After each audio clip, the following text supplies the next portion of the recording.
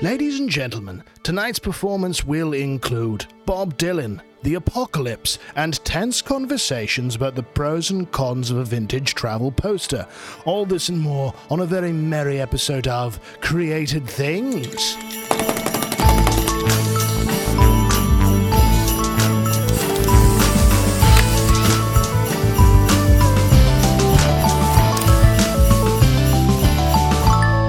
Welcome to Created Things, the only podcast that has the courage to ask the question, Mariah Carey's All I Want for Christmas Is You, Anthem of the New Evangelization, or Anthem of the Last Judgment? I'm Father Gabriel Tretta, Dominican priest and dude, and with me, of course, is Jacob Flores Popchak, who is a counselor and psychotherapist and artist and things. How are you doing today? Yeah, but not a dude. Let's be very clear that I'm not be a very dude. clear about that. That was an exhaustive list about what I am and what you are. So, yeah, we're done. That's it. Actually, yeah, exhaustive.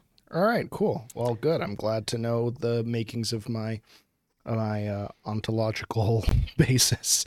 Yeah, that was you're the welcome. weirdest intro. Mariah Carey, New Evangelization. I don't even know. Maybe probably half our listeners know what the New Evangelization is. Half but nobody listeners does. don't. And I just feel like it's the most annoying buzzword in the world. You mentioned in our podcast last week that keep Christ in Christmas is your least favorite phrase.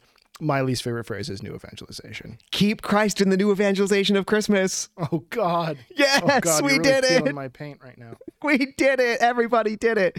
No, you know what? So, some of our listeners may have noticed something that I pride myself on, and I think you pride yourself on, which is being a man of entirely moderate opinions. Yeah, like I said. So audio listeners can't tell that Jacob just nearly had an actual heart attack. I think it's, maybe because of eating burgers or something. I'm not sure. It's definitely had nothing to do with what I just said. But I'm definitely a man of wholly moderate opinions, and I think you are too. And I'm excited because in this episode, we can explore with wholly moderate opinion a question about which people don't have strong feelings, which is the best part. And that is Christmas music. Or more accurately, holiday music. What do you think? Holiday music. So, I mean, it is a genre now. I mean, it's a whole genre. Oh, yeah. And there are whole radio stations that come into existence on the day after Thanksgiving and start playing this genre of music and right. go. And I'll be honest, I'm not a huge fan of those stations because they tend to only play the same 5 very generic Christmas songs. That doesn't mean I'm not a huge fan of Christmas music or holiday music, secular or sacred. I am. I just, unsurprisingly to who I am, I prefer the weirder stuff. So I have my own 3-hour playlist of my favorite Christmas music. But if you're just talking about rocking around the Christmas tree, no, I'm not a big fan. If you're talking about Mariah Carey, in some senses, not a big fan. But if you're talking about Weezer's Christmas album, where they sing Latin on rock guitar, if you're talking about Bob Dylan's Completely Gonzo Christmas album, where it's I'm really glad that you already went there because I was mentally imagining that deep into this podcast, I was going to play my trump card, which was going to be the Bob Dylan Christmas album. The Bob Dylan Christmas album is the weirdest thing to ever exist, and I love it. And if you've ever seen his Lynchian Christmas, the music video music video he did, where it's existential Santa appearing as people beat up each other, I love. There's a version of Mariah Carey's All I Want for Christmas Is You where a DJ spliced it with Welcome to the Black Parade.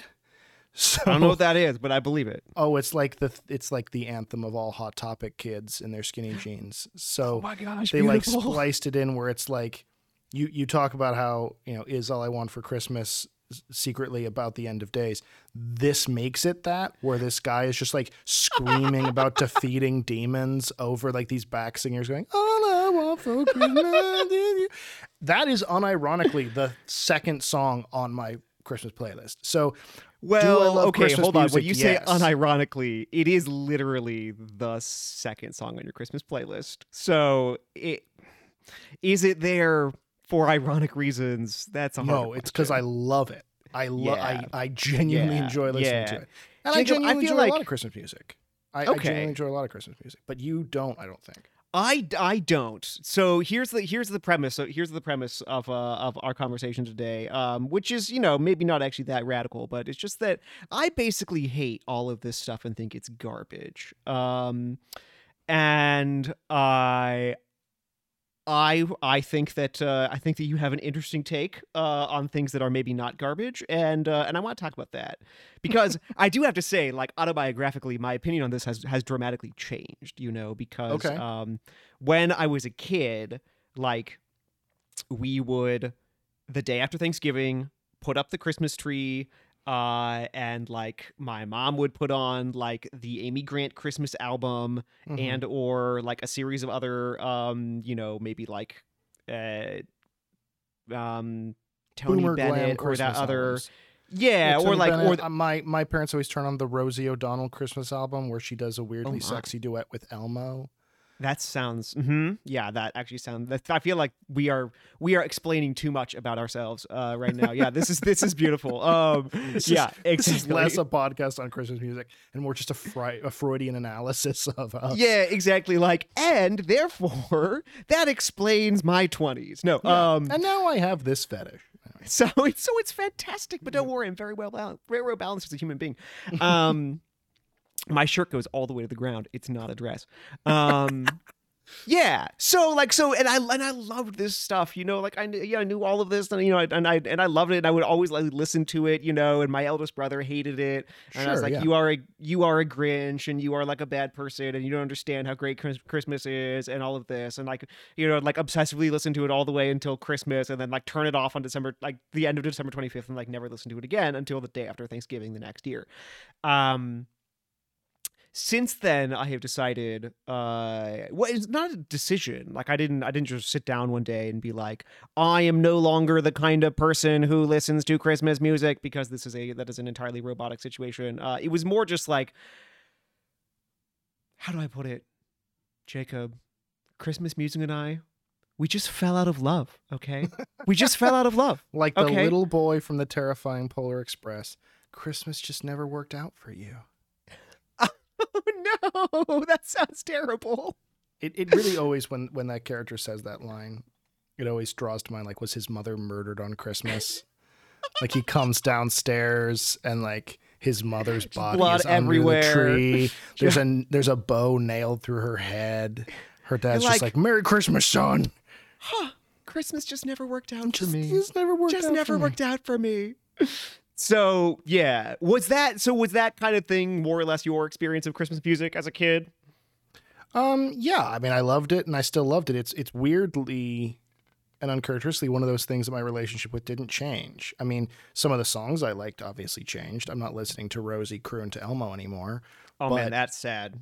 But I still love, and again, I feel like we have to define what we mean by Christmas music, because if you mean flipping on Wish 99.7 and listening to Rockin' Around the Christmas Tree, followed by Jingle Bell Rock, followed by It's Beginning to Look Like Christmas, rinse, repeat, then I'm totally with you. That's obnoxious. And if you're talking about the obligatory, like, Christmas music where the same three words like cheer and year are put together sort of the same way that modern stadium country music is written, then I also disagree with you there.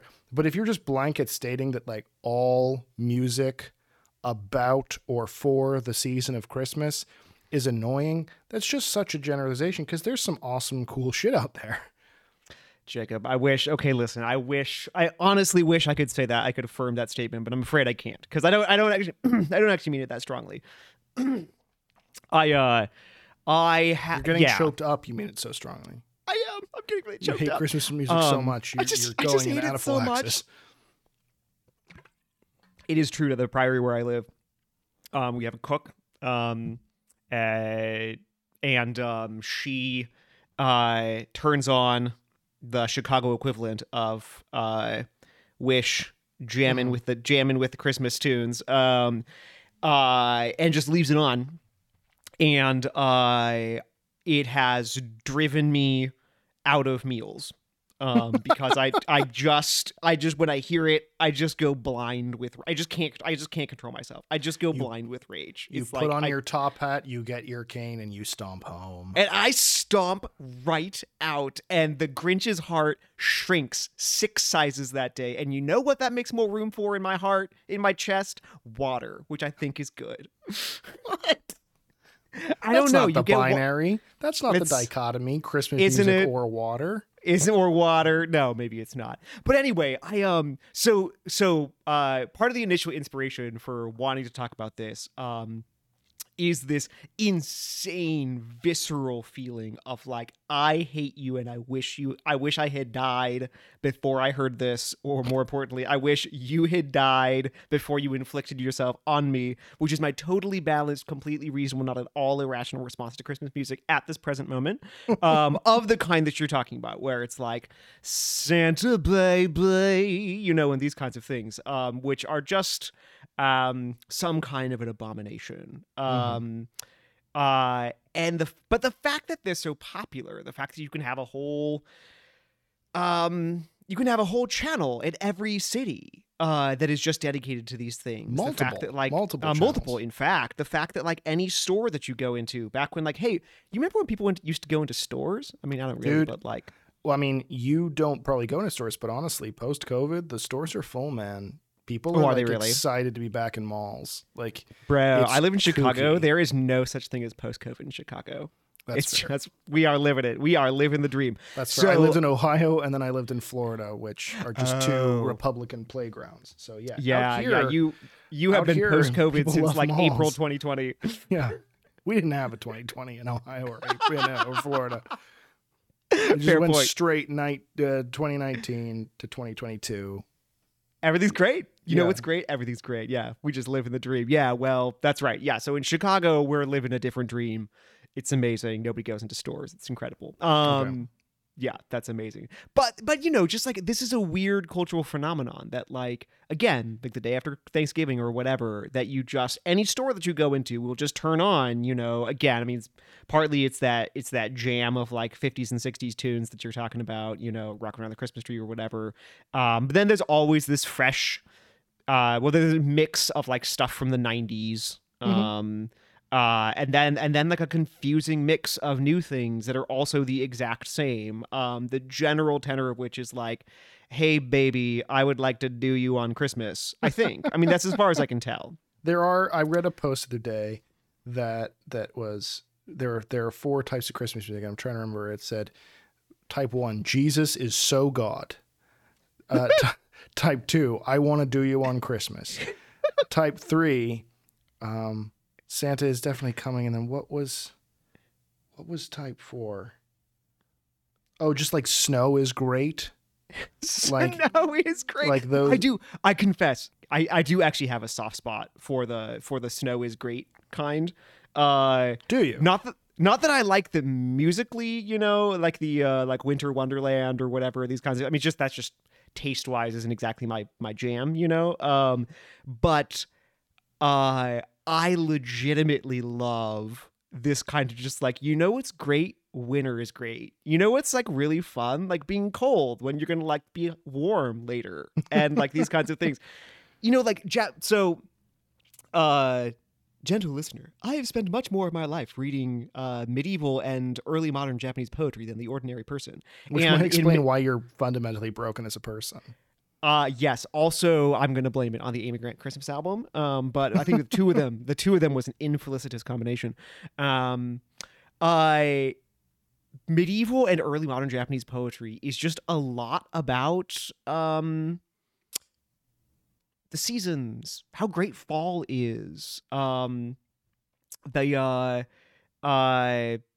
just like nature sounds, you know, so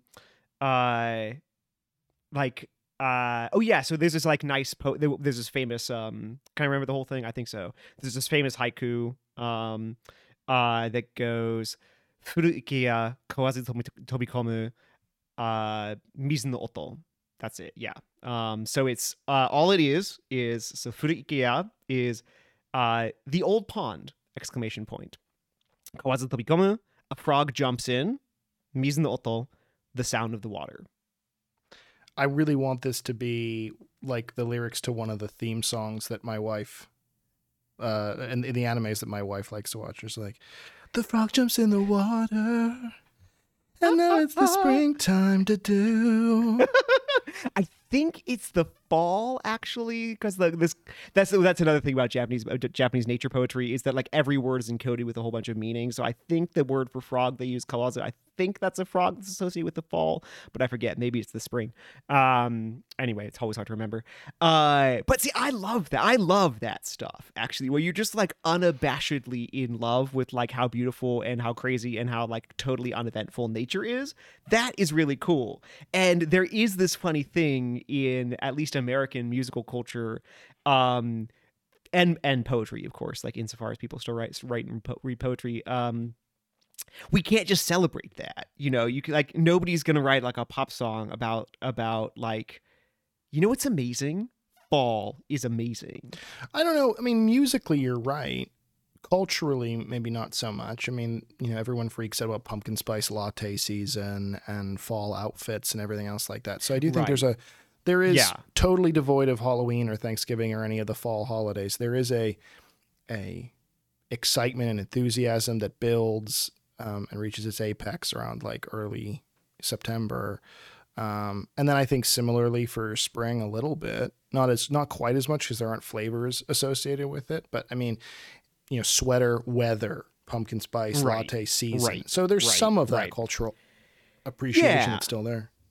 I think that's right. Like, we recognize that seasons exist, and then depending where you live, people will be more or less excited about it, you know, and these kinds of things. But you know, we're not going to sing it. We're not going to sing a song about it. It's not going to become a big deal. Like, the closest thing that you're going to get to is something like that song, which I will not sing, Friday, !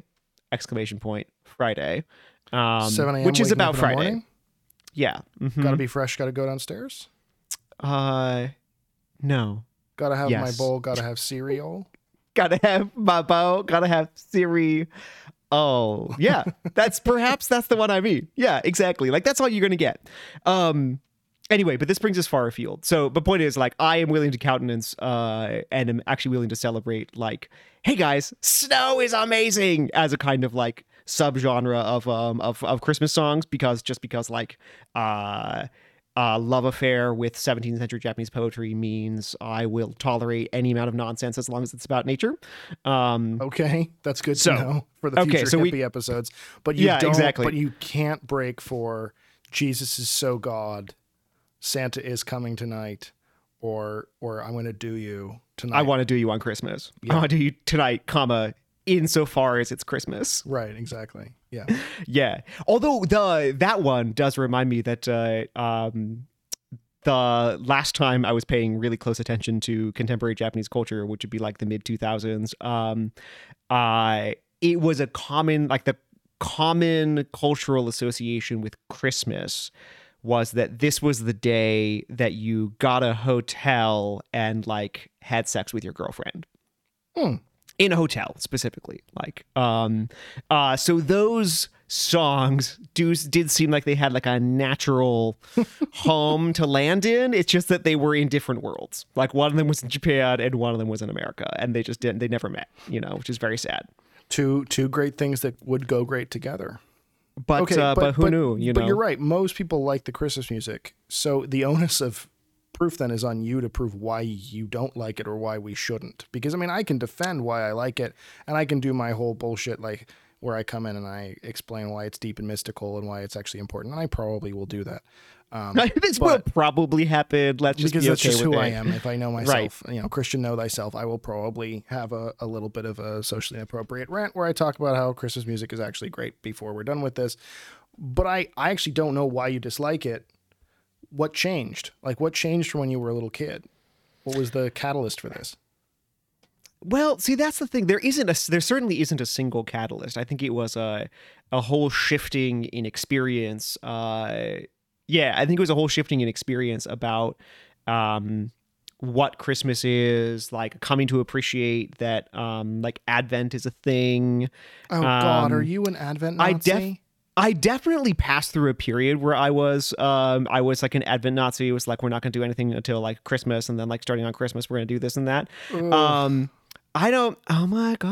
I had a thanks for crush having on a girl once who was an Advent Nazi, and I will fully admit that realizing that she was an Advent Nazi was one of the major things to help me recover from that crush. That's amazing. I respect that entirely. I actually am broke not up with the girl. Side note, because she said she would never let her kids believe in Santa, and I There you ended the go. relationship. You said then. that's it, I was lady. like, I'm not That's it. doing this. You're awful. That's the fact that you're 20 years older than me means nothing. No, I made that up.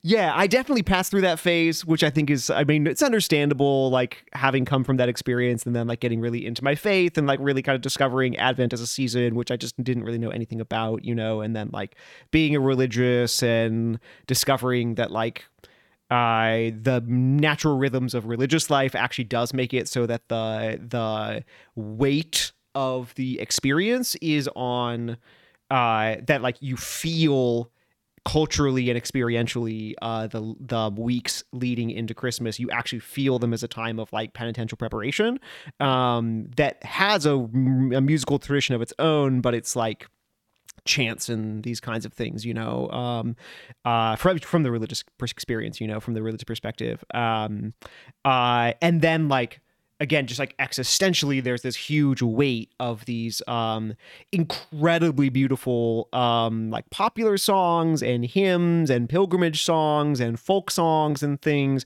that are how people would celebrate, you know, Christmas. So like from December 25th into like February, you know. Well, I will say, let me interrupt you there, because I will say, like, half my personal Christmas playlist is folk songs and folk carols from a long time ago. So whether we're talking about, you know, Huron Carol, or whether we're talking about, what's the one? They just did, A24 just did a very spooky indie movie based on like Arthurian legend. They did it on Gawain and the Green Knight. Oh yeah. Yeah. And it's all Gawain and the Green Knight's all set on Christmas. And so, I didn't know that. Yeah, because the spirit of the forest comes to challenge them on Christmas Day. Okay. And so it's beautiful, fantastic movie, very weird and creepy and existential and art filmy. But their whole soundtrack is like creepy renditions of French medieval Christmas carols. Oh my gosh, I would be so into that. So that's on my playlist for sure, with this girl just like with tinkly bells, just like, Chante Père Noël. Père Noël. And I'm just like, all right, this is my Christmas jam. So yes, I start off with the Weezer, but very quickly it pivots into medieval creep Christmas, which is my favorite kind of Christmas. But I consider that Christmas That's a music. jam. So sure. Are you just saying you don't like Christmas pop? Is that all you're saying? Yeah. Let's be real. I am not delivering like a major truth bomb here. I don't like Christmas pop. And I'm going to be honest here, I assumed that you would like it. I mean, I like some of it. I like that it exists. There's a difference between appreciating something and personally enjoying something. I really like that pop Christmas music exists. I really resent anyone who doesn't want it to exist. See, I don't want it to exist. But I don't personally enjoy listening to it. Why don't you want it to exist? That's what you have to break down for me, because that's the cornerstone of this conversation. We agree that carols are fun, like from the old times, you know, with an E on the end of old and a Y in the middle of times. We agree that churchy music is fun. We disagree that the pop stuff has a place, even if you don't like it. So that you have to justify. Yeah, that I definitely do have to justify, and that I feel like I can justify with another quote about Nazis written by an insane person. Yay! No, it's a poem by one of my favorite poets, Philip Larkin. He is a. Do you know him at all, Jacob? Philip Larkin? I vaguely know the name, and maybe it'll come back to me, but I have probably read poems of his to you before, because I adore him, and he is universally applicable. When we were sitting by the fire and I was stroking the harp, you did. And I was reading poems. Yeah, on the bear skin, exactly. You were reading poems to me. Yeah, I remember. Yeah, exactly. So, Speaking of which, side note, in a few minutes, can we talk about the new gay Santa commercial out of Norway. Speaking of laying on rugs and playing Arse for each other, because that deserves a whole episode in its own. Can we just talk about that as well? We should probably do that. That sounds important. So Philip Larkin is great because he was this super depressive, sort of lecherous librarian who just wrote like many of the best poems in the 20th century. He's absolutely amazing. So he has a poem called Sunny Prestatin. It's got bad words in it, so you might a couple times have to cover up your ears, okay? Come to sunny Prestatin, laughed the girl on the poster, kneeling up on the sand in tautened white satin. Behind her, a hunk of coast, a hotel with palms, seemed to expand from her thighs and spread breast-lifting arms. She was slapped up one day in March. A couple of weeks and her face was snaggle-toothed and boss-eyed. Huge tits and a fissured crotch were scored well in, and the place between her legs held scrawls that set her fairly astride a tuberous cock and balls. Autographed Titch Thomas, while somebody had used a knife or something to stab right through the mustached lips of her smile. She was too good for this life. Very soon a great transverse tear left only a hand and some blue. Now, Fight Cancer is there. Wow. Okay, that is my thesis for why Christmas pop music is actually bad that it exists. Okay. Because as I was... Okay. I think I know what you're saying, but I don't want to be sure. I refuse to elaborate. Well, no, I have said my piece. What I think you're saying is, so we put up this poster of this beautiful woman, and then we deface her, and you feel like to some degree, pop music is defacing the beautiful woman of Christmas. Is that what you're saying? No, one step further removed. That and this is one thing why I love Philip Larkin is because he just won't let you get away from it. Come to Sunny Prestatin is itself already this tawdry, cheap, commercial, billboardy garbage. It's already nothing to be excited about. It's already just like a cheap billboard of a girl in a bikini, sort of like lifting up her arms so that you see that she's got a rack. This is already nothing really very refined. But that gets rent and destroyed and defaced and ruined. And in its rack and ruin, it seems in its small vestiges, at least it had a vestige of beauty in it. And when it's all torn away, there's this like hand and a glimpse of a blue sky that was like a promise of, there might have actually been something beautiful there. And that's all we're left with. And then in the end, it's just like fight cancer. Some sort of generic message that doesn't mean anything to anybody. Sure. And I feel like this is like the Christmas pop music situation where like when you first get the transition from like legitimate folk music, things that like people sing to each other and sing to themselves, sing because they're beautiful and because they love it. When you first get that transition from that to professionalized music that I turn on and I listen to other people sing, and that makes me feel like I'm having a nice time, but I can't sing it and I won't sing it and I don't know the words and I'm just listening to a professional do it for me, because I have abnegated my rights as a human being to like make my own beauty. Like when we've made that transition, and I don't know historically when that would be, the 40s, the 50s, I feel like that's putting up Come to Sunny Prestatin. It's already a simulacrum of real beauty. It's already a simulacrum of something that's really splendid and worth celebrating. And there's not much to it. It's already pretty tawdry. It's already like manipulative and all the rest. But then I just feel like what becomes like Christmas pop music over the course of like from that period until now is just that, like scrawls and graffiti and mustachioed lips and a knife across the face and things being torn, and what you're left with is like a glimpse of a hand that suggested pointing that it could maybe point to something else. And that's like, I feel like where we are.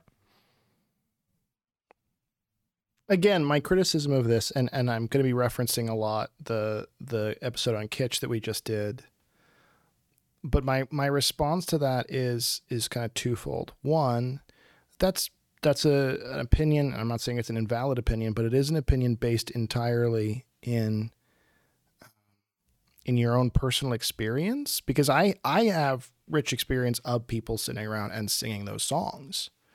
You know, I mean, I do to each other. Right. You know, that's a part of my life growing up, and not just in my family, but you know, the friends I had, you know, someone would go jump on the piano and, you know, sing the Christmas song, or sing, you know, It's Beginning to Look a Lot Like Christmas, or any of those kind of more Great American Songbooky type ones. I mean, yes, you're right. Probably no one's sitting around singing Rocking Around the Christmas Tree, but maybe someone is, you know. So I think that's too experiential a point to necessarily be applicable to this conversation, maybe, because, you know, any other experience could invalidate it. And then the bigger point that I have, though, is I just think it's stupid to think that that's just not what human beings do with beauty. I think human beings just do that with beautiful stuff, you know, and so we've had kind of conversations right in a row where first we talked about relics a couple weeks ago. And I took the posture that I was sort of uncomfortable with relics, and you defended them. And then we moved into Christmas Kitsch, and now we're talking about Christmas music. And I think they're a similar thing because, you know, without making anyone go back and listen to any previous episodes, my big discomfort with relics was, you got this sacred body, why are you dividing it up and spreading it all over the place and sending, you know, the hand of this saint to Poland and the heart of this saint to Italy, et cetera, and so forth. And your response to me at that point was that my approach was a very modernist one, that if a sacred thing is sacred, it should be left entirely intact.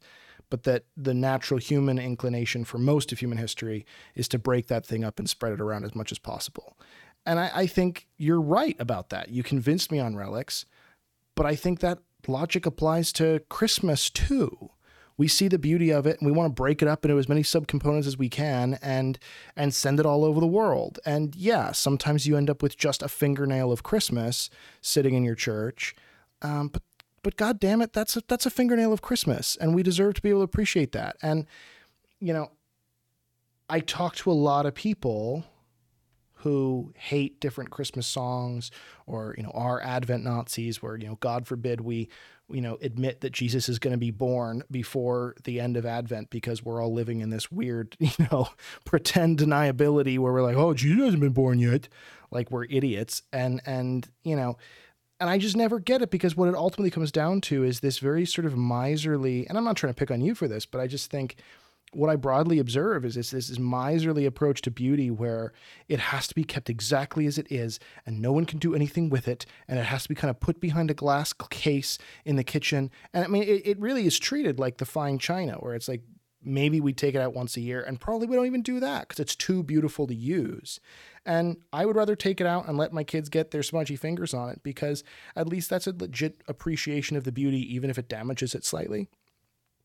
And especially at Christmas, I will say this is true, because the point I made in Christmas Kitsch is that sort of the commercializing of Christmas, the making it plastic, the making it tangible and all those things is actually, I would argue, the true spirit of Christmas, because it's the divine coming into the physical, into the dirty, into the low brow, and exalting it. And that's precisely what we're doing with Christmas goods. And I think Christmas music is kind of the same way, where frankly, my biggest problem, and this is my hot take, my biggest problem with Christmas music is that there isn't the same level of celebration for every holy day. I'm mad that there aren't Easter stations like that. I'm mad that there aren't St. John's Day celebrations like that, or All Hallows celebrations like that, right? I don't have a problem with 1,000 Christmas trees in a mall, or All I Want for Christmas Is You blasting. I have a problem that there's a mysterious absence of that the rest of the time, because I believe God became man. Call me crazy. I believe God became man. And I think the shockwave of that stone hitting the pond of human existence would send such ripples across time and space that culturally we shouldn't ever recover from it. And we should constantly be singing about the incarnation. And so I think Christmas is the only damn time that makes sense. Yeah, I would be with you if we were singing about the incarnation. And again, here, my criticisms are specifically to this kind of like Christmas pop music, the stuff that's going to play on Christmas radio stations. Because I agree with you on the first thing you said, which is that this is just what human beings do with beauty. That's Larkin's whole point, actually, is that like we find these like fragments of beauty that are already, it's already commercialized, it's already exploited, it's already manipulative and all this kind of stuff. So it's already not like some great holy thing. But you can just say, okay, there's something there. But even that, there's this natural tendency, if it's unchecked, to deface, tear down, destroy, shred, ruin, but the make to be about I'm something making, else. But the argument I'm making is like relics, because that was my point. We're making the reverse points now. With relics, my point was by ripping apart this saint's body, not to be crass, but by ripping apart the saint's body and sending its parts to, the four corners of God's green earth, you are defacing it. And your point was, no, you're not. You're spreading the good around. And so what I'm saying to you is, why is ripping apart something beautiful different?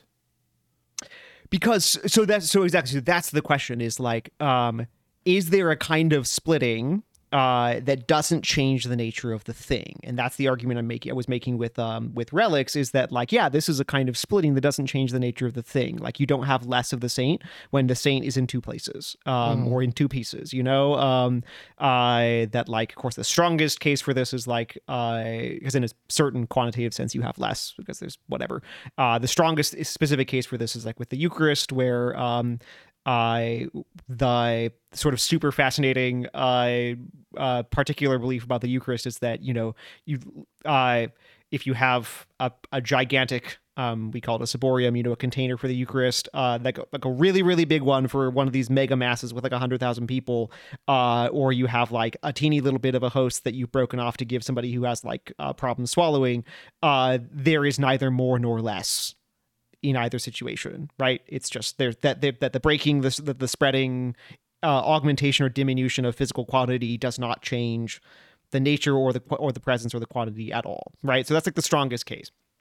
But so the case that I'm making here with what we see, and I think the reason I actually have like real concerns about like Christmas pop music is I think that this is a breaking and a fragmentation that actually has changed the nature of the thing.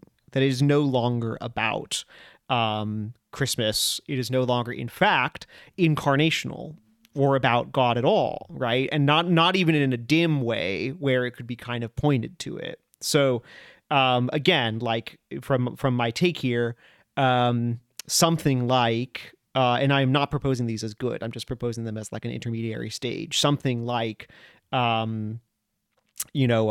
a Rockin' Around the Christmas Tree, or like whatever, the like Nat King Cole kind of stuff, or whatever, the crooners, these kinds of things. This is already like putting like a Billboard Come to Sunny Presterton. There's nothing particularly to get excited about, but at least it points in a certain direction. It is some kind of visual conceptual reminder that, although commercialized and cheapened and sort of moved into its own sphere, I could see this argument that like, well, it's still a kind of a sign, a kind of a pointer towards the incarnation, because it seems to have still some kind of a basis in Christmas in some kind of a way, in the actual incarnation. But by the time that you get to like All I Want for Christmas Is You, or like Santa Baby, or these kinds of things, we have lost that. Like, that is gone. The actual principle and nature of the thing has changed, to where it's not actually a fragment of Christmas anymore. How has it changed? Like, break that down. Sure. So, what that has changed it into is it's actually, it's to a certain extent, you could say it's undoing what Christians did in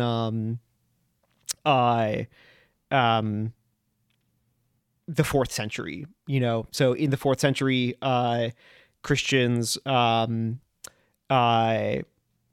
took over the day that had been made by Emperor Aurelian in 274 as the festival of the sun god. So December 25th from 274 onwards is officially for the Roman Empire the festival. It's the day of the birth of the sun, the god of the sun. And then in the 4th century, Christians take that and they make that, they appropriate it, shift the principle, in fact, break it, and turn it into something new, which is that they exploit what is a certain kind of commonality point, and then they shift it entirely to be about Jesus Christ. This is now the day that you celebrate Jesus Christ. And nobody remembers that it was the day of the birth of the sun. And now I feel like this is the opposite thing that has happened, basically, is that we've broken, again, the relationship with the actual incarnation of Jesus Christ and kept the only point of contact being basically December 25th. And that we are just no longer talking about the day of the birth of the Son of God.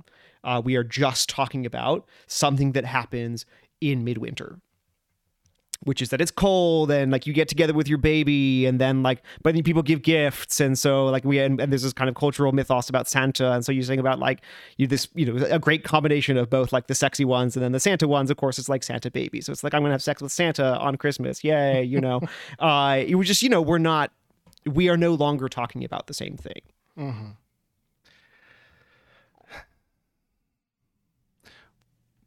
But does the hand still point to the hotel?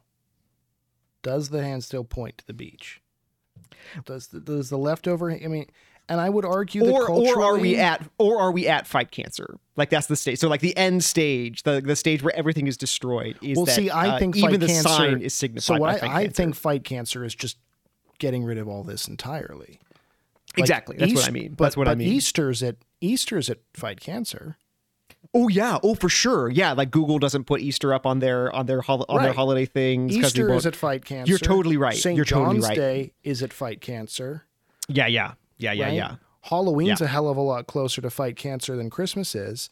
I think the fact that there is this cultural, hey, isn't it great that we can all wear red flannel at midwinter and maybe there's a reindeer nearby? I think it's the last frickin' holdout we have, man. I really do. I can't tell you how much I feel like in holiday world, Christmas music is the Alamo. You know what I mean? It's our last fort. It's our last fort before everyone just forgets this stuff entirely. And I think Christians are walking around trying to commit suicide where they're saying, we need to get rid of this. This isn't about Jesus enough. It's like, well, we did that with Easter and no one even remembers Easter's a thing now. So at least with Christmas, when someone's saying about wanting to have sex with Santa on Christmas Day, at least there's a hand on that poster pointing back to the existence of something. It's not like the totally atheistic person watching the Hallmark movie or listening to All I Want for Christmas Is You is unaware that this is a Christian feast about the birth of Jesus. They might not really understand who Jesus is or anything about that, but they at least know where it's sort of coming from. If we betray this, if we continue to fight this, we're just putting the bullet in the mouth of the last bastion of Christian culture. And I know that's a super intense opinion to have, but I can't tell you how strongly I feel that way. Sure. I mean, I really take that point like that because I guess that is the question, and I think that's well thought. Is again in this Larkin thing, that's the critical question: is are we still at there's this shred of a hand and a blue sky, and if you just see it, you could never reconstruct what was there. But there is a hand pointing to a blue sky, and there is at least a shred of hope there. Basically, there's something that points to something. Again, not enough. The value of it has been stripped down so far that you could never reconstruct it. So it's not enough. It's not enough to bring you to sunny Presterton. But it is at least something. And I think you're probably right that that's where we are with this kind of stuff. That it is. that there is at least a shred of a hand against a blue sky. There's so little there that nobody would ever be able to tell where it's pointing. But at least it is something. And I think you're right to caution about that like, that you're right. Like with you know, particularly like Easter, oh my gosh, yeah, it is fully just like fight cancer. We just pretend it was never there. It's all gone. Yeah. You know? Yeah. But I do think you're right. So like, let me take that then and qualify that maybe actually that's part of the ground for why people will when you have Christians who, out of a conviction of their Christianity rather than just for taste or whatever, in some ways or another, have a strong visceral reaction against the kind of Christmas pop music and its ubiquity. Perhaps it's helpful. It's helpful for me to think about, now that you're proposing it this way, that what you're seeing is both the presence and the absence. Like, you're looking at the hand with the blue sky, and I think it is legitimate and appropriate to be angry and hurt and frustrated that even enough of the beauty to know that there was something there is kind of gone, but there is still a hand. There is still a sign that, so basically to appreciate both, like both the privation, what's been stripped away, then also, and I think you have a good point here, to recognize that there is still some kind of a sign pointing. And as Christians, like, we do actually have to be grateful for that. Even recognizing its limitation, you know? So like, I'm not going to sing the praises of it, but recognize at least there's a hand pointing, which we don't have elsewhere. And I think that's helpful. I guess the question then becomes, what do we do with it? Because the people I'm critically referring to as Advent Nazis are the kind of people who just want to tear off that piece of paper with the hand on it. Okay. Mm-hmm. And I'm, you know, I think I've even mentioned him on the podcast before, but there was this feller who used to be on EWTN. You did a kids show called The Donut Repair Shop. Okay. And he, you know, wore sort of the 90s kid show coveralls, and he had this little puppet donut where the hole was its mouth and it came up through a donut box. It was named Duncan. And they would travel the country in their van, finding donuts and putting the donut hole back in the center of the donut. Because life without Jesus is like a donut, because there's a hole in the middle of your heart. Oh my gosh. I just had a little thing. Yeah. I just had a little thing. Yeah. Hold on, I'm choked. There it is. There it is. Okay. And it turns out that you solve the problem not by going to church, but by going to Dunkin' Donuts and getting a hole. There you go. Getting a hole. Solve the problem. So that's my response to that sign, is to say, yeah, let's just find the other pieces of the poster that were ripped down and put them back up, because we still have this hand. This hand is great. This hand is still part of this awesome poster. And then we can put that poster back up if we work together to find the pieces. And then maybe, hell, we can even go to Presterton or whatever I don't remember the name of the place. But we can even go to that beach. That'd be awesome, right? Because I think you can build backwards, and it doesn't have to be, you know, I'm going to replace this sign with a different one that's more explicitly about the beach. Right. It doesn't have the sexy lady anymore. Right. Now it's just a sign about the beach, and because it's only the beach that matters. No, we can build back. We can build back. But if we continue build back better, Jacob. Build back better. Just say it. Just say it. Build back, you know you wanted to say it. No, we can build back better, gosh darn it. And I think, you know, I don't know. I just don't get this suicidal tendency that Christians have. It's crazy to me. It's this, you know, Freud would call it thanatos, right? Where it's like, you know, eros is the love drive, the thing that pushes us forward. And yet we have this thanatos thing that constantly wants to lead us to our own annihilation. And Christian thanatos is so intense to me. Like, this is our holiday. You think Jewish people would be complaining if everyone took off for Passover and were playing music about Passover? Even if they were associating, like, and Jerry the Snake is going to come to your house for Passover and bring you delicious, you know, whatevers. I don't know. You think Muslims would be complaining about, Ramadan being celebrated on this vast cultural level? Of course they wouldn't. But we've got to come in and be like, no, it's not exactly the way we'd like it to be. So rather than fulfill it, rather than find a donut hole and place it back in the celebration and enjoy all of it together, we want to like throw the donut in the fire. And that's just gross to me. That seems really pharisaical to me in the truest possible sense. Well, there definitely is there's a big cultural, I mean, there's just in all of Christian history, we see this a big temptation for like absolute purity, like a small church of absolute purity, where like the hoi polloi, like the unwashed masses are not going to be welcome, and this is just for like the people who can be absolutely pure in every possible respect, So I respect that, and I respect like the desire at all times to be vigilant against that, to recognize that is not the way in which our life is given to us with Jesus Christ, that he does not propose that we will live this like life of like absolutely perfect purity with just the small group of our absolutely perfectly pure friends. And then I would go as far as to say he doesn't even suggest that kind of purity would be perfect. I think he in fact, yeah, that right. That kind of purity would actually be awful. It's just not actually proposed as reality, and so it has to be bad because it's not reality. Yeah.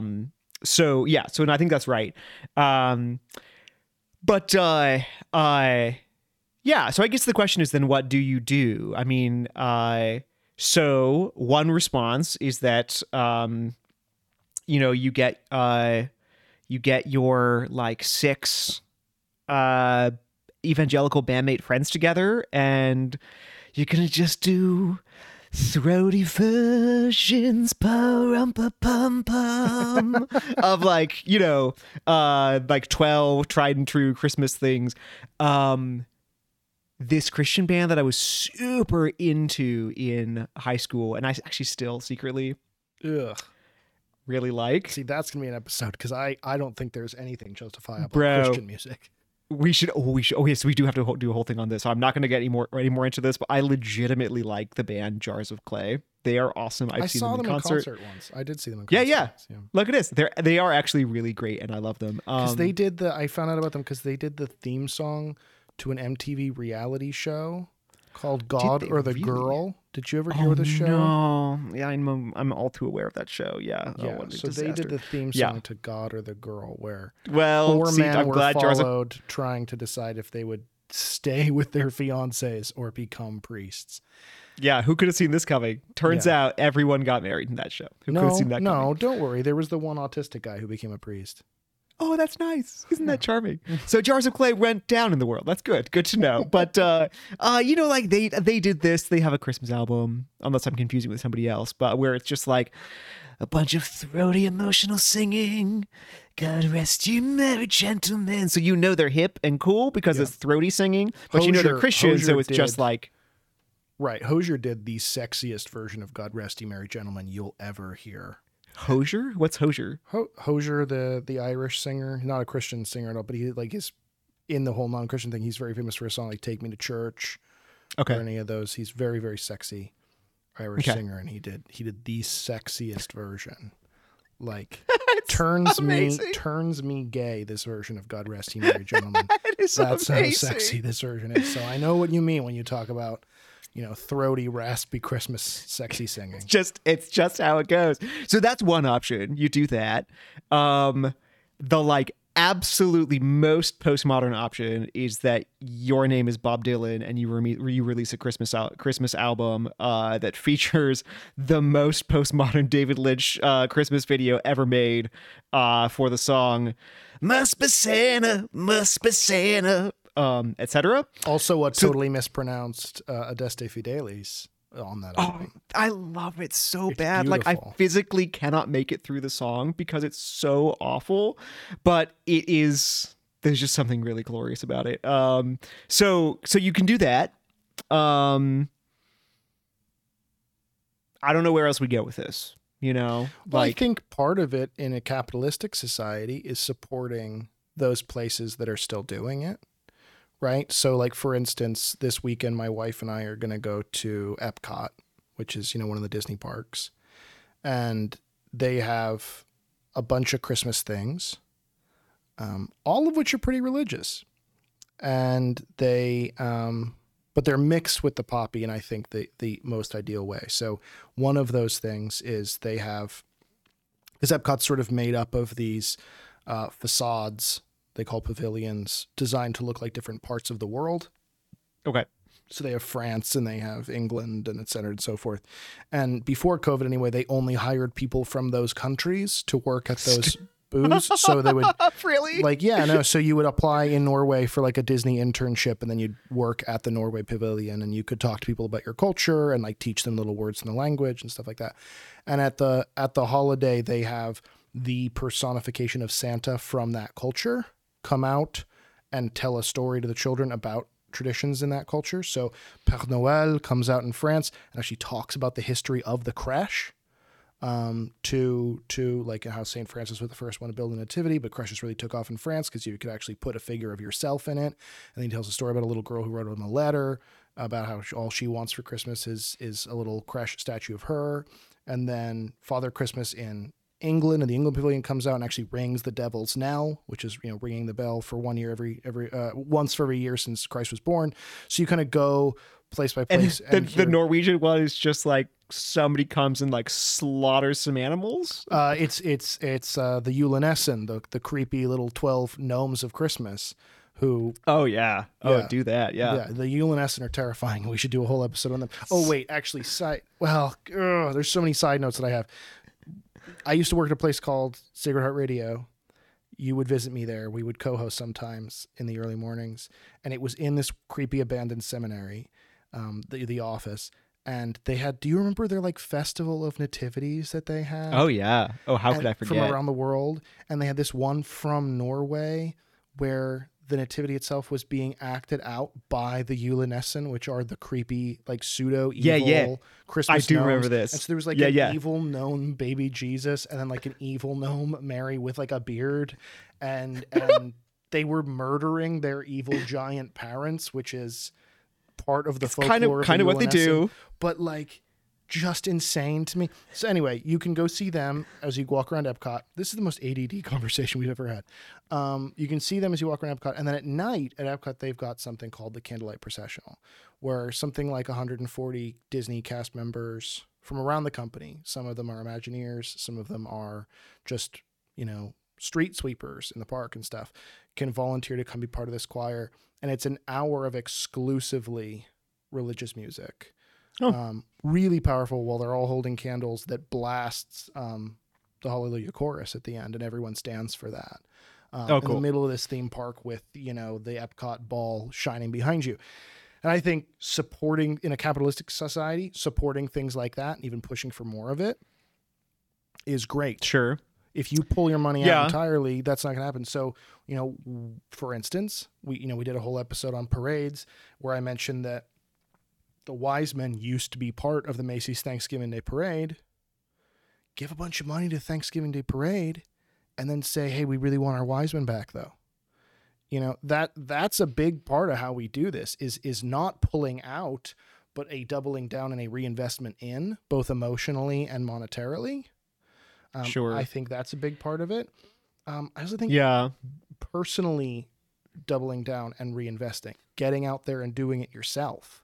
Well, I was going to say, like, unsurprisingly, what I would say to that is, like, obviously do it yourself. I mean, like, I have actually gone carol singing, like around neighborhoods to like strangers. Not very often, just a handful of times, maybe. It is the most amazing thing. It's so cool. It's absolutely glorious. And like, you have to recognize that, like, in the contemporary moment, even in like a safe neighborhood, like mostly when you knock on people's doors, they're not going to answer. Like, they'll be home, but they're not going to answer. But I have a solution to that, which is what I always did when it's called breaking and entering. Jacob, back up. We can't do this on. Like, no, I'm not going to have a record of you saying this. It's fine as long as you go through the chimney. No, we did it at bars back when I was still living in Cincinnati. Oh, legit. Yeah. So we got our Christmas That's sweaters, a solid plan. and we went. There's an area in Cincinnati, kind of the bar district. Most cities have one. This is called OTR. And we went to every bar in OTR. We would go in and we would sing for for people in exchange for drinks, and then we would move on. And you know, that is legit. Elderly No, I Jewish respect woman that. who asked us for a Hanukkah song, and we sang a Hanukkah song for her, and then she bought us a dozen donuts. And And you put that right into your heart. Right. And that's why you had a cardiac arrest at the beginning of the episode. Right. And also, you know, we put donut holes in the center of those donuts because life without cheese is like a hole in your heart. So It beautiful. all comes together. It really It together. comes full circle, just like, you know what else does? A donut. Yeah. So But beautiful. in general, no, I do. I think you're right. Like, let's do more of this stuff. I mean, it's weird how few parishes. Protestants do this well. I mean, there are like 8 different living nativities at Protestant churches around here. Sure. I've never been to a Catholic church that does one. You know, Right. I mean, we could have, St. Nicholas and Santa are one and the same person. Santa's not based on St. Nicholas. They're the same person. You could go meet St. Nicholas slash Santa at your parish. You could have, you know, we talked about processions. You could have all the parishes get together and have a Christmas parade with both secular and sacred stuff. And you could have every single parish in your city march down Main Street doing big Christmas parade. We could rebuild this beach sign that you're talking about. We have the individual shreds, and we're just poo-pooing the fact that, oh, I don't like that one shred is left, so we should just let there be a stop cancer sign there. That just really bothers me. Let's take this.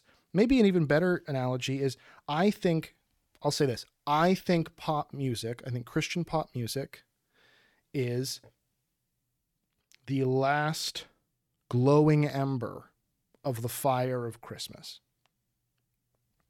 And I think rather than put it out, we should fan that flame as hard as we possibly can till it turns into a raging Jesus inferno yet again.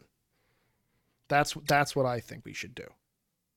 So, in sum, all I want for Christmas is both the herald of the new evangelization and of the Last Judgment. I don't know that you can say that without defining either of those things for our poor listeners, but I think will I might do understand. neither. I refuse under no circumstance. Well, I mean, I will take it. I mean, you know, the new evangelization means, you know, so the new evangelization for people. Well, I'm just defining what most people think it is. You know, JP2 comes along and says, hey guys, we're going to re-evangelize everybody. This Pope St. John Paul II, you know, back in the 90s comes along and says, hey, we're going to, you know, like re-evangelize everybody, guys, you know, like nobody's sort of Christian anymore. We're going to go re-evangelize them. And we're going to do so in totally new means. We're not going to use the old, throw away the textbook, man. We're going to evangelize people in a brand new way. And I always think the new evangelization is like actually a really sad thing that people talk about it like it's this exciting, promising thing. And I always think it's sad because basically what it's saying is, hey guys, remember how we converted the entire world and then we just like misplaced everyone, right? Yeah, we just lost it. We just kind of lost it. How we as a religion fundamentally shit the bed and let everybody go. We should probably try to make some movies and get them back or something like that. So that's the new evangelization in a nutshell, is using new media, I guess, to evangelize. But I do think that you're right in your jokey sentiment that fanning the flames of Christmas is, I think, the way we new evangelize, so to speak, because we build up that fire again and we rebuild that sign by finding the individual pieces and maybe even create a brand new artwork around that sign that utilizes the hand. You know, I have no idea what you mean by all I want for Christmas is you is heralding the end of days, but I will leave that one to you to explain based on what we're talking about here. That's right. And I think, I think the critical thing is that, I think we have to recognize, I think it's right to recognize that we're at that stage where all that's left is the shred of a hand pointing somewhere, and a glimpse of a blue sky, and that's just where we are culturally, you know, that you can't just kind of throw people into, you know, like the month before Christmas and have them tell you at the end, like, okay, so what does Christmas mean? You know, like it's not going to happen. So recognize that that's where it is and that like there is something to grieve there. as you say, that like that, but like living in a post-Christian world where there's just a kind of like shred of a hand pointing to signify that there used to be something here, that's worth experiencing as a loss, but not resting there and just being angry about it or frustrated or hurt or depressed or whatever. But as you say, like experiencing that actually as a profound call to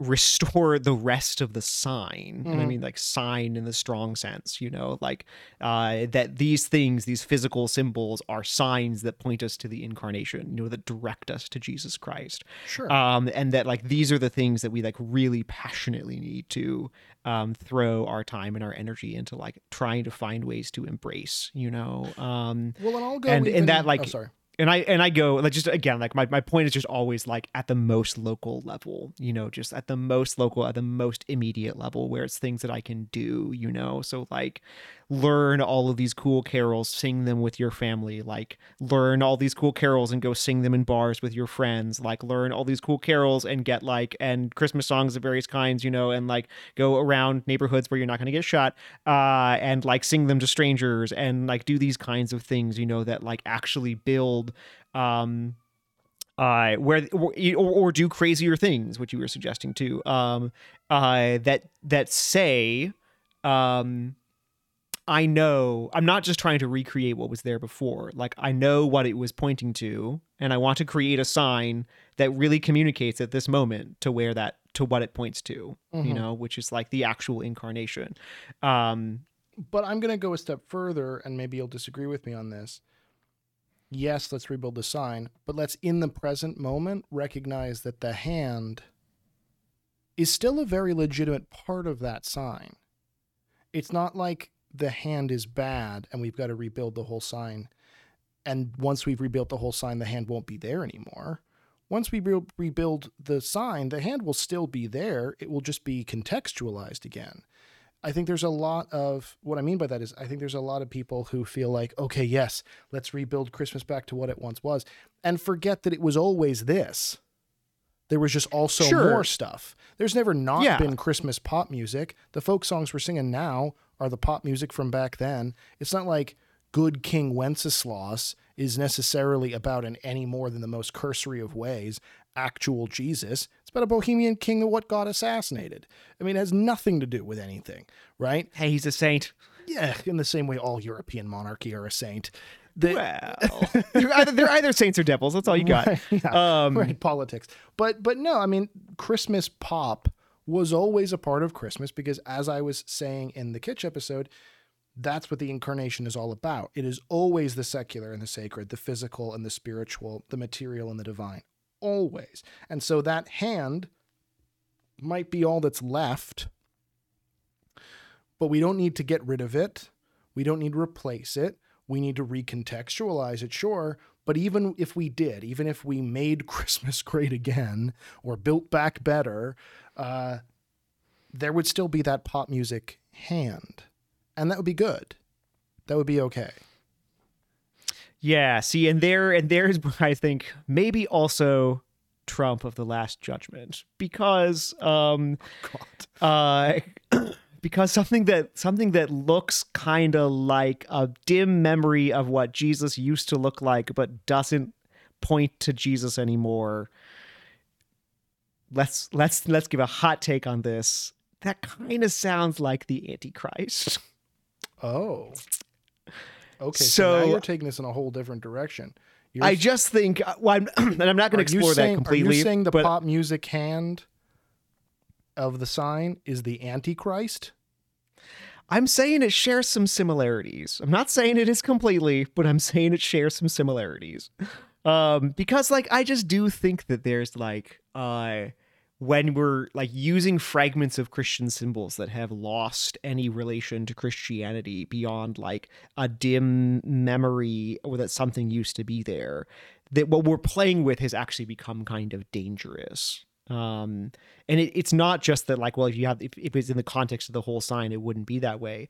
It's a fragment. That's the whole point. It's just a fragment. And so it can't do anything more. And so, so I guess that's just the last thing I'd say is that like No. That can't be the last thing you're going to say. We're going to go on for another hour because you're throwing a whole new loop into this. I mean, I'm proposing that you can actually fan that tiny ember of Christmas back to a huge inferno, and you're saying no, that ember might actually be the anti-fire. Yeah, which I am in fact saying. Yeah. That like that there's no amount of fanning on All I Want for Christmas Is You, on Santa Baby, on these kinds of things that can ever make them give off any fumes than like burning coal. There's no amount of fanning on that can make it happen.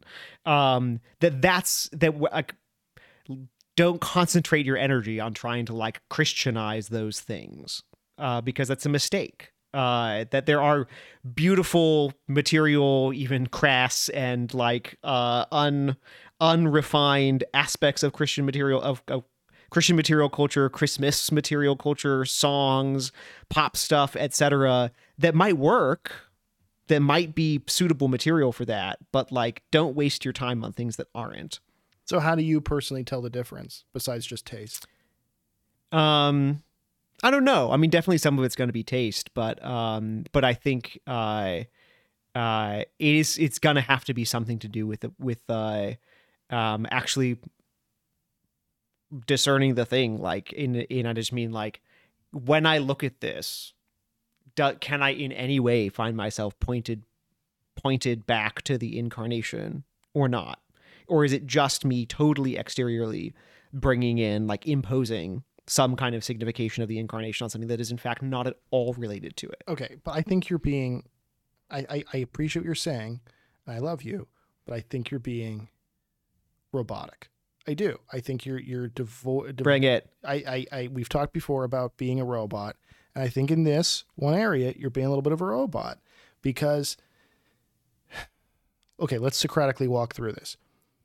If there were someone out there, and I find it hard to believe in such a person, but if there were someone out there who genuinely liked the song Santa Baby, why would they like it? Let's just imagine that. Why might a person like the song Santa Baby?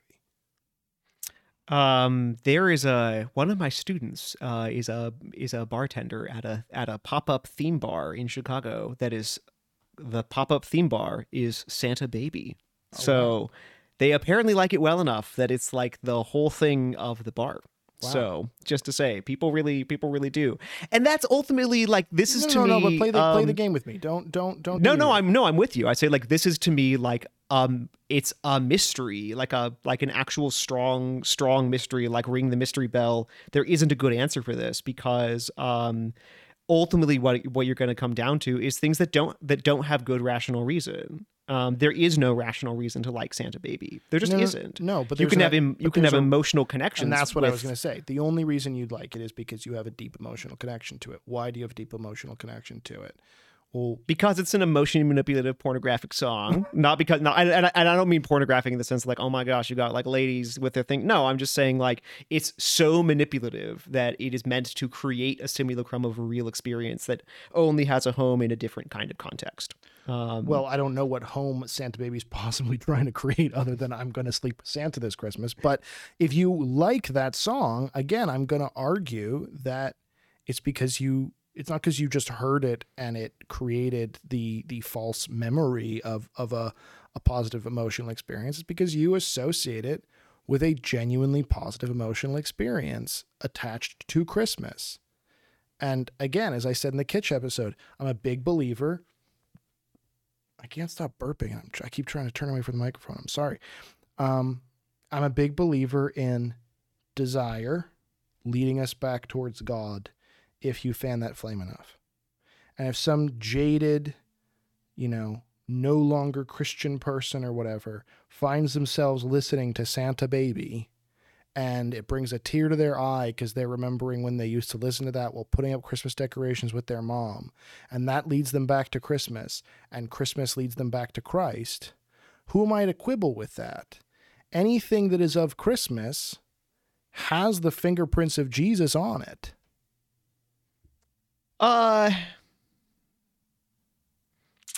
In this level of very, very remote, like distant signification, where again, if you didn't already even in that example, there is it's just a fragment that cannot signify. It's just a fragment of meaning that cannot provide its own context, that cannot lead anywhere else. If in the background of one person's experience, there is actually the whole context, there is actually the whole thing that it belonged to, then maybe it can be enough. There can be enough there to point me back to the God whom I once knew. And like, that's cool. God does what he wants. He makes these things happen. But you know, in a culture that is where that is increasingly less the case. So you know? I can agree with you there. I can agree with, hey, with the previous, context for this thing, you could retroactively rebuild a sign. I am also with you on the level that, hey, if we let this get so far afield of what the actual original sign was, someone who wasn't introduced to the sign beforehand, if they come along and they see just that disembodied piece of it, just the hand, they're not going to be able to put this back together, and that's a problem. I'm with you there. What I'm not with you on is, and maybe we'll have to agree to disagree, but I don't want to do that just yet because I don't even understand why you're posing this. What I'm not with you on is that piece of poster, that picture of the hand, because it's devoid of meaning, is therefore bad. Yeah, I think the more that it exists on its own and is held up as a thing on its own, that it is bad. I get meaningless, but why bad? Because meaninglessness interposed on the place where there used to be meaning is bad. There used to be meaning there. It's not taking a space where there was nothing. It's not like it's April and we're just going to start singing like Santa Baby songs or whatever. We're just going to invent a kind of like vaguely post-Christian kind of like use of some ex-Christian words in like to celebrate the month of April or some random thing. Like, this is positively replacing something that used to be there and used to have meaning with something that doesn't. And that's bad, And again, I'm not saying we have to like, I don't want to begin by tearing down. I just want to say we have to recognize that that's actually not a good situation to be in. And so like, let's build up. And how do you... So really, before I say how do you do that, really what you're saying is you don't buy that something like Santa Baby or whatever is the hand on that poster. You really do fully feel that some of those songs, and again, I think it'd be good for the sake of our perhaps more scrupulous listeners who are listening to this with some kind of, desire to hear a rule or a guideline, which if you're listening to this podcast for that, honey, you really shouldn't. Don't do that. But just to throw them a bone, I think we should probably pose some kind of our, at least, a semblance of our personal litmus test for,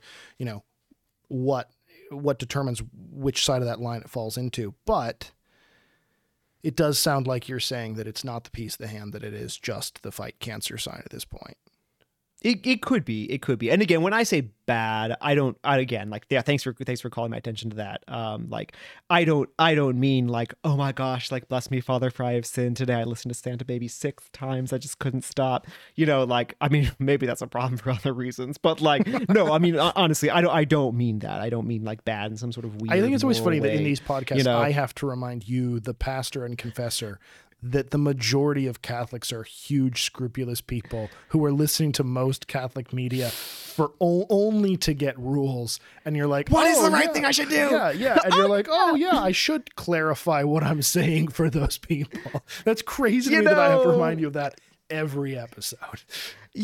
Dominicans, we try to live pretty far from that stuff. So, no, I don't mean like we try to live as close as possible to like pastor stuff, confessor stuff, doing all this. But like, people will get really annoyed at Dominican spiritual directors because they'll say things like, yeah, but what should I do? And the answer is like, I don't know. I'm not going to tell you. Right. Even if I did know, I wouldn't tell you. It's very, Dominicans are very rabbinical in the sense that you just answer everything with a question and you move exactly. on. Yeah. This is how we do. But yeah, no, I don't mean bad in the sense like if you secretly in your heart of hearts just like absolutely love I don't know, you said 1,000 Christmas trees in the mall or something. I guess that's a song. You know, but fine, who cares? You know, like whatever. I mean, people can, bad taste is not a sin, it's just bad taste. You know, no, I mean bad at this like broader cultural level, like that this is a condition that is a sign of a poverty. You mean unhealthy? And well, that's a psychological term for it, sure. But I mean like it's like a poverty. It's a human lack. Like it's a sign there's something here that used to be beautiful and like alive and life-giving, and instead there's this kind of like cheap shred of a likeness that can no longer really remind me of the thing. And I want to start by acknowledging that like I think that this is an untenable situation. That's just not good, you know. So basically, like, believe it or not, one of my premises here is that like I feel like as somebody who is passionate about living the reality of the incarnation and wanting to accept even its like weird and culturally unpleasant manifestations, I don't want to be forced to pretend that I like, you know, Mariah Carey and all of these kinds of things, just to be like chipper and positive about like, well, it's got the word Christmas in it, so I'm going to be positive about it. Sure. You know, like I'm not going to be positive about it. I'm going to be very negative about it. For I think principled reasons, but maybe you disagree, which is fine. Yeah, I guess I just still, and maybe this is the inner scrupulous person inside of me. I still wonder, what do I do with that information? Because for me, if there's an unhealthy thing, you know, I use the word unhealthy, I don't kill it, I heal it. If there's a impoverished thing, I don't abort it, I raise it up and give it, you know, the necessities that it needs, right? And I think a tendency you've already illustrated when you talked about sort of that puritanicalism that runs through the heart of Christianity sometimes, the tendency is to say, okay, if this is tacky or tasteless or bad, I'm just going to destroy it. I am going to kill it. I am going to abort it. And if we're saying, okay, Santa Baby is tasteless to the degree that it is no longer even a hand, it is just a fight cancer sign. What is the response? Is it to tear down the fight cancer sign? What is it? Is it to say, we don't play that song in our house anymore? You know, what is it you're proposing here as the Christian response to the Santa Baby fight cancer sign? Yeah, the Santa Baby fight. And again, like, it's always, we have to be based in actual reality, which is like, you and I and our glorious listeners do not actually have it in our power to like turn these things off, to make it so that they don't happen, to make it so that like these garbagey Christmassy pop stations like don't happen. So like, one, don't waste too much energy being angry about it. Like, I mean, I can recognize that there is something irrational about like the intensity of the visceral response that I have when I hear this kind of music. Which is like unhealthy. I should probably let go of it, you know, because like ultimately I can't change these things, you know. Mm-hmm. And I can just like accept that, and there it is. So whatever if I have any action steps, and I just don't see why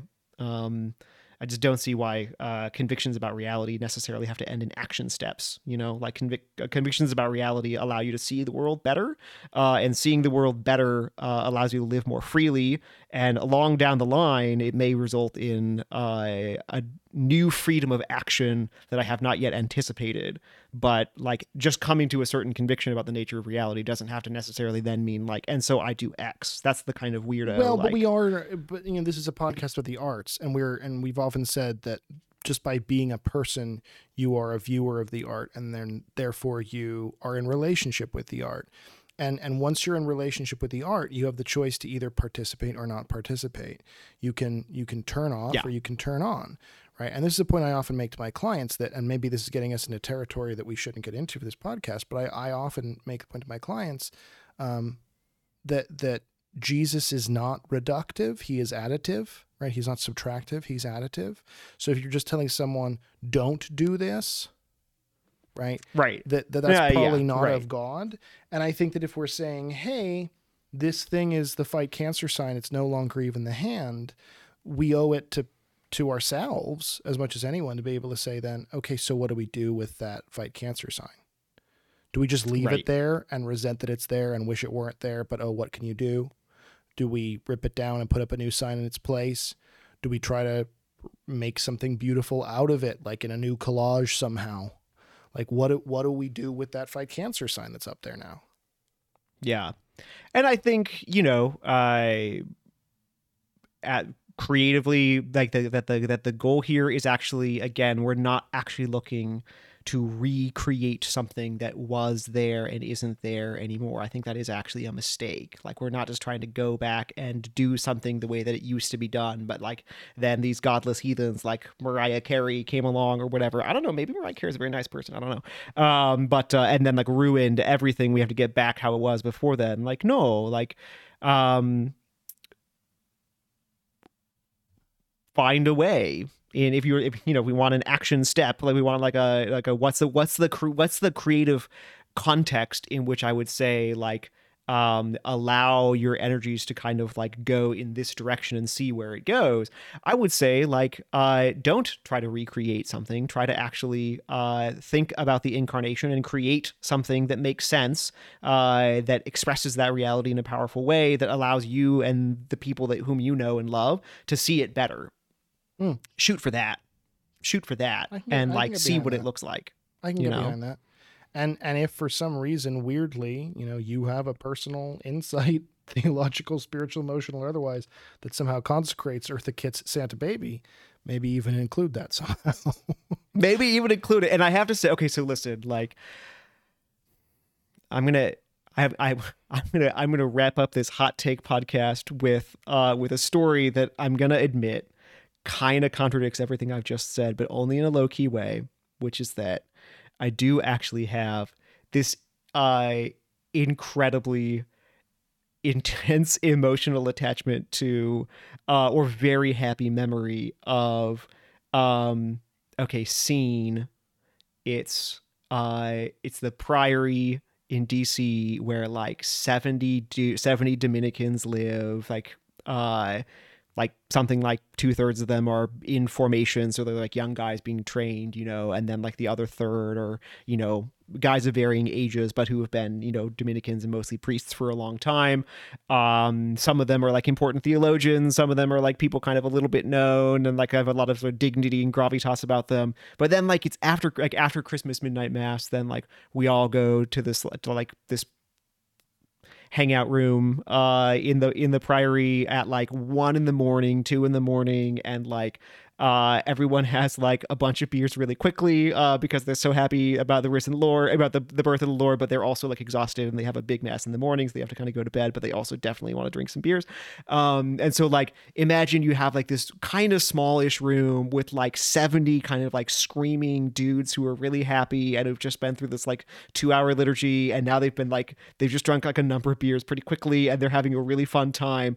And then one of these guys who is like kind of a famous person and is like has a lot of dignity and gravitas about him, starts scream singing "All I Want for Christmas Is You." And then one of the guys who's like an actual professional singer starts doing the Mariah Carey like descant on top of it because he can actually sing at the high range. And this just like goes on for the whole song. And I have to tell you, it's a profound moment. Yeah. It's a profound moment. This is, if there is any possibility of the recontextualizing of something like that on its own terms, I have to say this memory, this experience I have would be it. That doesn't undermine everything you've just said in a low key way. That undermines it in a high key way, in a Thor way. I would go as far as to say low key versus Thor. Thor! Yeah.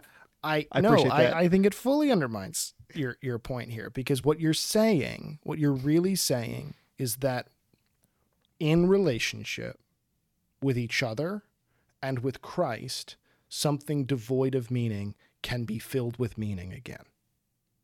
That's really what your story is illustrating. In this scene, that's what happens, you know? Like, does that song become filled with meaning? Not really. But did it happen in this scene, in this moment? Yes. And it's important. But to you it does, because you're never going to be able to hear that song and not go back to that moment. And isn't that true of any song and any hymn and any piece of art? The art only matters at all insofar as the connection it builds between us and with our Creator. That's all any art matters at all. So if you had that experience, for you and those people, that song is now rich with Christological meaning. And you can't... See, I wouldn't go there. No, it's a beautiful experience of the joy of Christ. That's what I'll say. Same the song does not become Christological, but like you can rejoice in the Lord in certain contexts with it. I don't want a lot for Christmas. There's just one thing I need. I don't care about the presents underneath the Christmas tree. Oh, the presents? No, I just want... What do you want then? I just want Christ for my own. I want him more than you could ever know. Beautiful. All I want for Christmas is you, Lord Jesus. I see what you did. This is, by the way, the classic evangelical song trick. Right, yeah. All right, my friends. Yeah. All right, my friends.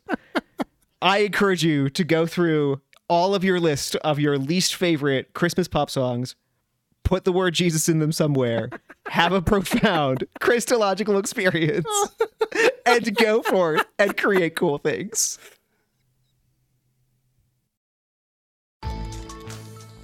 This has been Created Things, an Art, Soul and Mind production with Jacob Flores-Popcak and Father Gabriel Torretta.